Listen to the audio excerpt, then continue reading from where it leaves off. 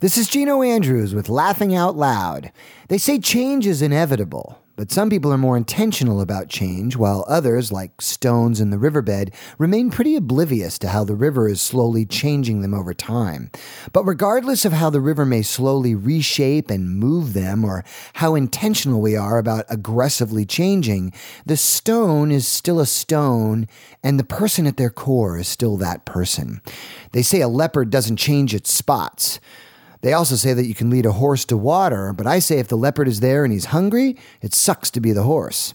I find it to be such a curious paradox how we're constantly changing and yet deep down inside we're really still the same.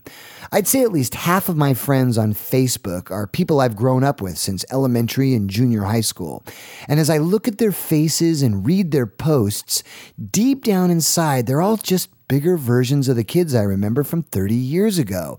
Now, sure, we've all got jobs and spouses and kids and exes and mortgages and bills and deadlines and responsibilities, but by and large, all of us haven't really changed all that much.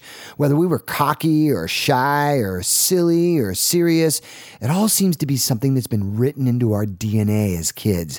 And even though our bodies are aging and life has a tendency to make us guarded and cynical, deep down inside, our little souls are longing for acceptance and love and a belief in innocence.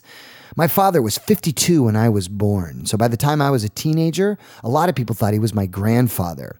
Time and the sun had taken its toll on changing his body, and his life experience, his faith, and both good and bad choices had shaped him to be the wise old man he became.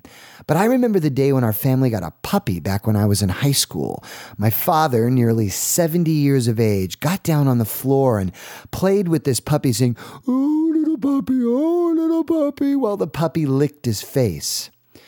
My 8-year-old son just got his first puppy, and as I watched him roll on the floor and play with his dog, I saw my father again, right there. That 70-year-old man with all that wisdom and all that life experience was really deep down inside just an older, slightly changed version of the 8-year-old boy he once was.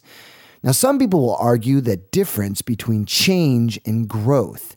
Yes, you may have changed, but have you really grown? And this is a dangerous plot twist that can really screw with the storyline, especially between men and women. As the river of life flows over us, we all deal with the inevitability of change and or growth differently. Men oftentimes will cling to the familiar, an old chair, a favorite cocktail, a trusted cigar. Guys even have a tendency to sport the same hairstyle for several decades because across the board, it's what works for them. Whereas women, by and large, seem to be drawn to change. New shoes, a new haircut, a new handbag. The paint on the wall can be perfectly functional, but a woman will want to repaint the walls and even move the furniture around for seemingly no reason at all. And if the man should ask why, the answer is usually just for a change. Now, it's been said that women marry men hoping they'll change, but they never do, while men marry women hoping they'll never change, and they always do. The trouble, I think, comes when we start pointing the finger and demanding that someone else catch up. A therapist once said to me, "Gino, you have a Peter Pan complex. You don't want to grow up." She rolled her eyes in frustration when I thanked her for the compliment. We are who we are, and change, growth, and maturity will run its course in each of our lives at its own pace.